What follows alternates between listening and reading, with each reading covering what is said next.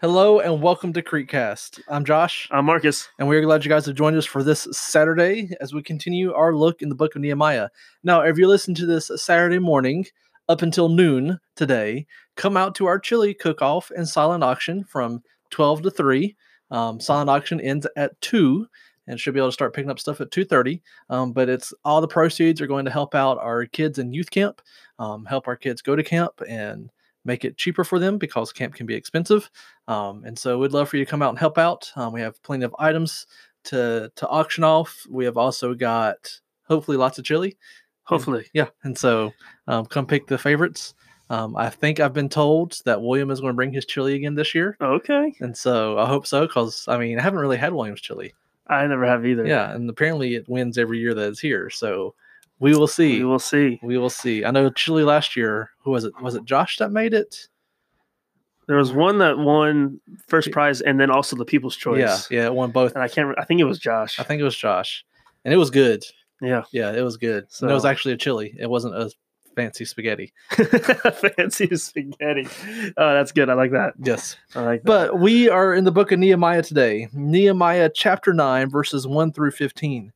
And we see here that as they've been reading the Word of God, as they've been reflecting on their sin, as they have been celebrating the Feast of Booths, it gets to this realization of they need to confess their sin. And so now they're spending a quarter of the morning reading the Word of God, and they spend a quarter of the morning confessing their sin and worshiping God. And they are just praising God for who He is and for what He's done. And so that's where it begins with. And then it gets into this section that we'll study for the rest of the day and into tomorrow of basically they start recapping all that they've learned while reading the Word of God. From creation to Abraham to Moses to the wilderness, and they just see God's hand in all of it. Yeah, because so at this point, God's people were confronted with their sin, and they made it right, even though it was hard, which sounds like today. Yep. But some then things never change. They moved into a time which was about, like you said, a half a day in God's word and prayer and confessing their sins. But God's people at this point came to a point of brokenness, and they realized how far they had come away from God, but have come to God. And they spent time reflecting on who God was and all He has done. And I think a lot of times, am I serious and willing to turn my life upside down if it means obeying God? Yeah. And, am I serious in studying God's word and in prayer?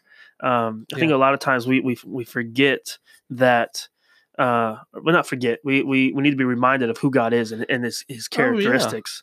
Because I think if you talk to a lot of people, they probably wouldn't be able to list God's characteristics. No. And I like what our commentary says. It says, according to verse 1, as the people assembled, they showed outward signs of mourning over their sin with wearing of sackcloth and dirt upon them. They listened to the reading of the law for 3 hours and then prayed/confessed for another 3 hours. Could you imagine trying to pray for 3 hours, Marcus? I couldn't imagine it, but I don't think I could do it. Not that I couldn't do it, but I've never done it. Yeah. That's a lot. That's a long time. It's a long time. I know there's times where I pray for 20 seconds. I feel like it's been like 5 minutes. Right? Like you're praying, you're like, all right, at least it has to be 15 minutes. Oh, it's been 2. Yeah. Okay. And it's weird because, I remember at one point in time when I was in youth, it's like, okay, I know I need to pray, so I want to set a timer and pray for 15 minutes. And I'm like, looking back on it, I'm like, that was the wrong way to do that. That was just stupid. Yep. It's not about a time length. It's all about the matter of the heart and the matter of the actions behind it. Who cares how long it is? But just the fact that they were so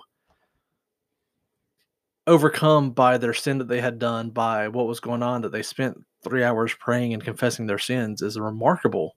Yeah. It shows the weight that their sin had on them and just how amazing they were just praising God for what He was doing. Yeah. Because, just remembering who God is, He's, omnipotent. He's, I say omnipresence because, He's omniscient. And, the list can go on of He's good. He's gracious, holy, loving, mercy, righteous, sovereign.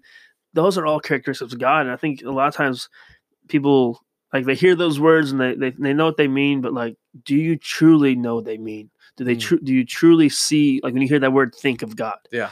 And I think a lot of times, and what these people were doing was reminding them of these characters, seeing His creation, seeing what He's created. and seeing his greatness of what he's created. And I think just reminding us, remind ourselves of those things helps us get a better understanding of who God is. And what he can do in our lives and what he has done in our life. Yeah. And then they've not say moved past it, but they're start praying and thanking God for just their history. Yeah. I mean, how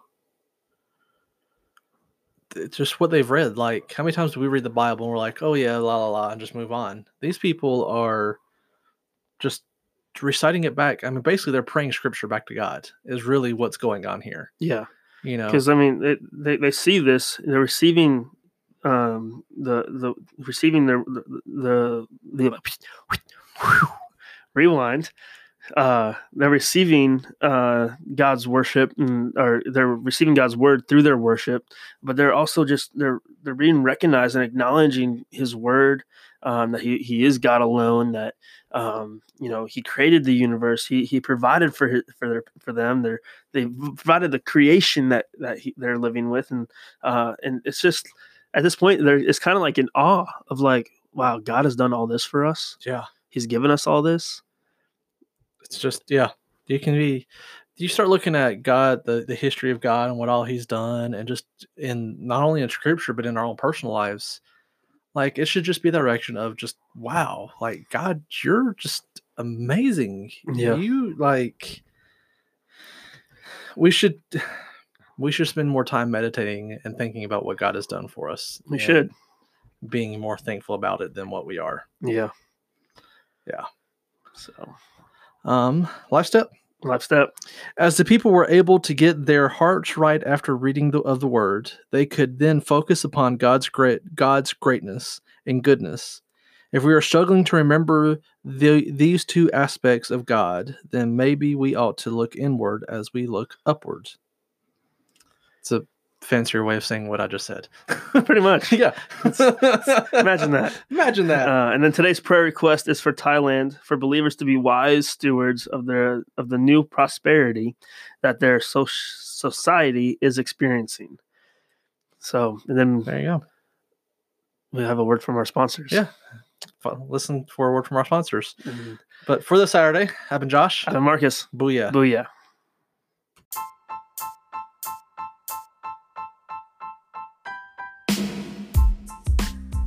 Sunday Cool is more than just a custom t-shirt company. Sunday Cool is a company that goes above and beyond to serve the servers, the people who devote their lives to ministry and serving others.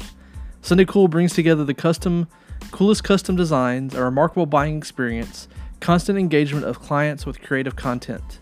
Oh, did we mention they provide the world's softest prints and the world's softest tees? Go say hi to Carl on SundayCool.com and make sure to choose Sunday Cool on your next order.